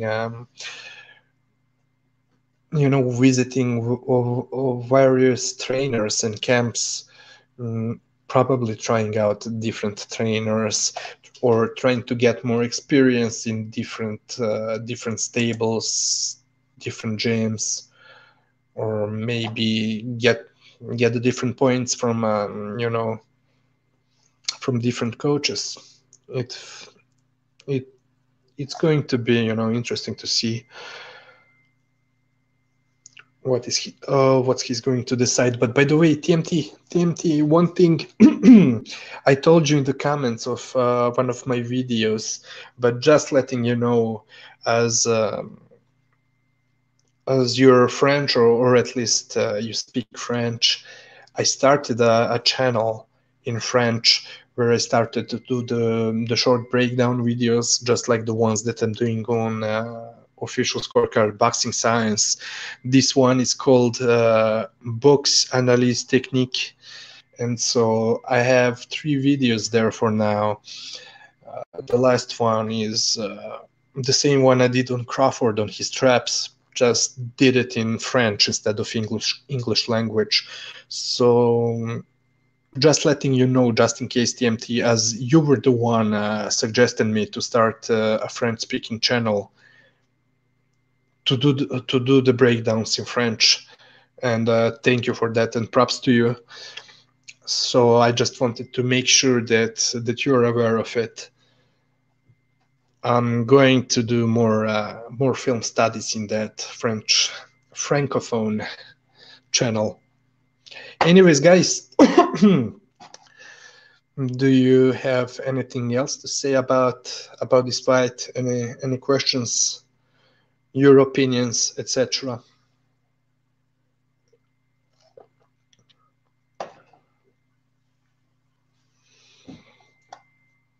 No? Okay, so in that case, I would like to thank you for being here with me. So I hope you enjoyed the show. By the way, hold on, something very important. Before ending the show, let me check the boxing schedule.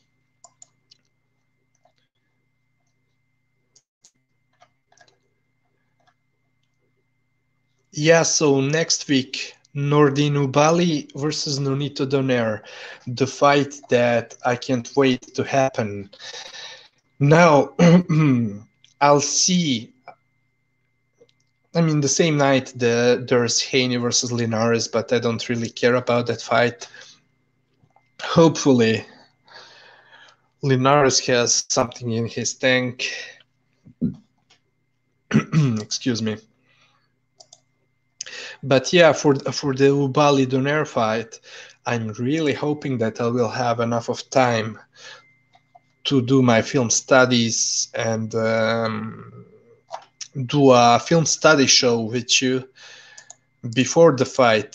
So probably on Saturday. I'm not sure about the exact time, but yeah, I'm going to try to do an episode on this fight on the day of the fight, so the Saturday, at least a couple of hours before the fight between Ubali and Donaire. So I'm really hopefully I will have enough of time to prepare the clips, the videos, and to do a film study with you guys on the day of the fight, Ubali versus Donaire, on the 29th of May. Yeah, Floyd Mayweather or Logan Paul. I don't give a fuck about that fight. Neither do I give a fuck about Shakur Stevenson being in another disappointing fight. Nor do I care about Lopez Cambosos. So hopefully I will have enough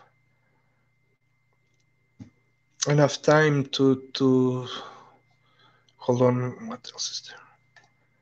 Hey, by the way,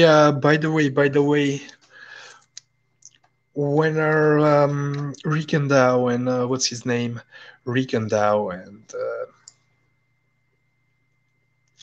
is it in August?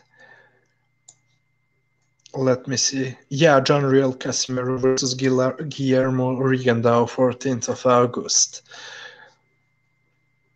Yeah, so I have to speak about that fight. I have to do a film study on that one.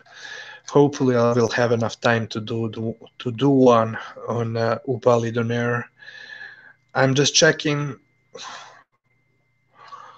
what else would be interesting.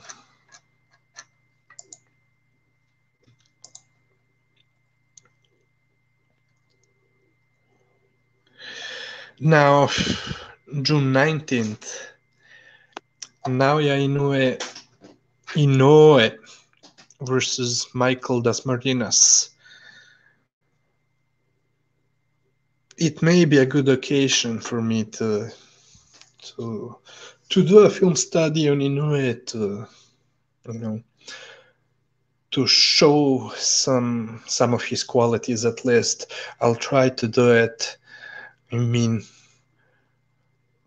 what the fuck is Jermall Charlo doing in this terrible fight against Juan Macias Montiel? Fuck.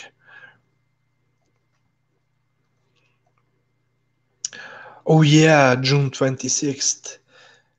Vasil Lomachenko and Masayoshi Nakatani. That would be a very interesting fight.